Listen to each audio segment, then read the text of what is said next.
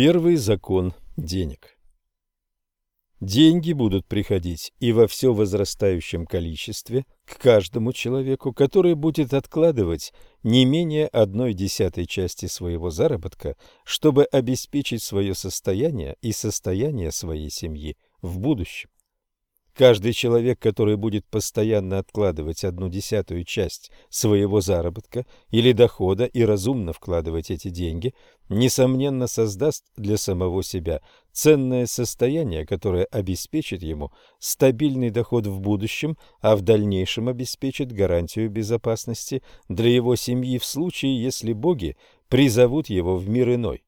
Этот закон при всех обстоятельствах жизни подтверждает, что деньги охотно идут именно к такому человеку. Я могу найти этому действительное подтверждение в своей собственной жизни.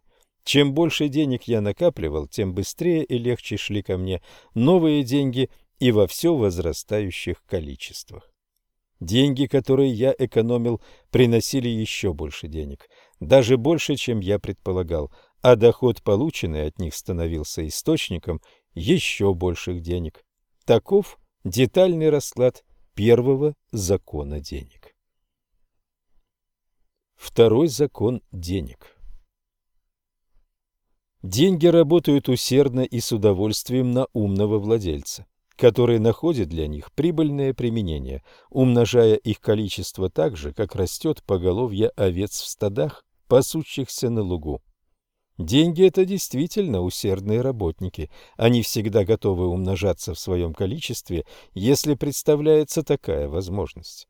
У каждого человека, у которого есть небольшой запас денег, появляется возможность их наиболее прибыльного использования, а с годами эти деньги начинают сами умножаться самым удивительным образом. Третий закон денег.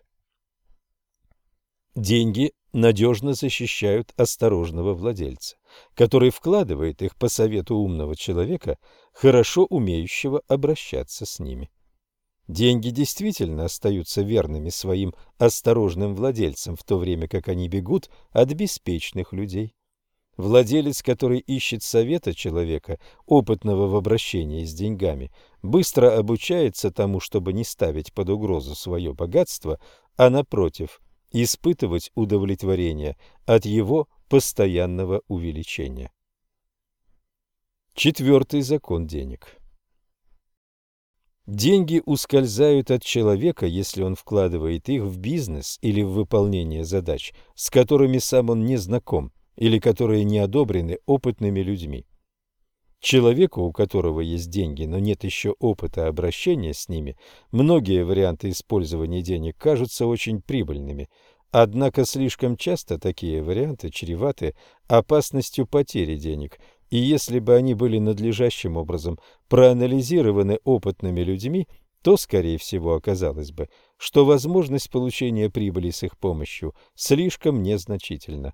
Поэтому неопытный владелец денег, полагающийся на свое собственное суждение и вкладывающий деньги в бизнес или задачи, с которыми он не знаком, очень часто обнаруживает, что его суждение оказалось неправильным, и ему приходится расплачиваться за свою неопытность собственными деньгами. По-настоящему умен тот, кто вкладывает свои деньги по совету людей, искушенных в денежных делах. Пятый закон денег. Деньги избегают человека, который заставляет их работать на получение нереальных доходов, или который следует заманчивым советам ловкачей и махинаторов, или доверяется своей собственной неопытности и своим романтическим представлениям о вложениях капитала. К новым владельцам денег всегда поступают фантастические предложения, способные увлечь не меньше, чем приключенческие рассказы. Им кажется, что такие предложения способны наделить их деньги магической силой, что в результате дает им возможность получить невероятный доход. Если же обратиться к истинно мудрому и опытному человеку, то он сразу распознает те опасности, которые таит в себе каждый из подобных планов, быстро и внезапно разбогатеть. Помните о тех богатых людях из Ниневии, которым приходилось отказываться от удобной возможности, только чтобы не лишиться своего основного капитала или уберечь его от невыгодных вложений. На этом я заканчиваю свой рассказ о 5 законах денег. Поведав вам мою историю, я фактически раскрыл вам секреты моего собственного успеха. Однако это даже не секреты, а истины, которые должен сначала заучить, а потом использовать в своей жизни каждый человек, желающий выделиться из общей толпы, чтобы не походить на тех диких собак, которые грызутся каждый день, борясь за пропитание. Завтра мы войдем в Вавилон. Посмотрите, уже виден вечный огонь, горящий над храмом Бела. Мы уже видим золотой город. Завтра каждый из вас уже будет иметь свои деньги, деньги, которые вы получите за свою честно выполненную работу. А что вы сможете рассказать об этих деньгах через 10 лет? Если среди вас есть люди, которые, подобно Намасиру, часть своих денег будут использовать для создания своего собственного состояния, руководствуясь с этого времени во всем мудрыми истинами Аркада, то через 10 лет, держу пари, они, подобно сыну Аркада, тоже станут богатыми и уважаемыми людьми. Наши разумные действия сопровождают нас на протяжении всей жизни, чтобы доставлять нам удовольствие и помогать нам.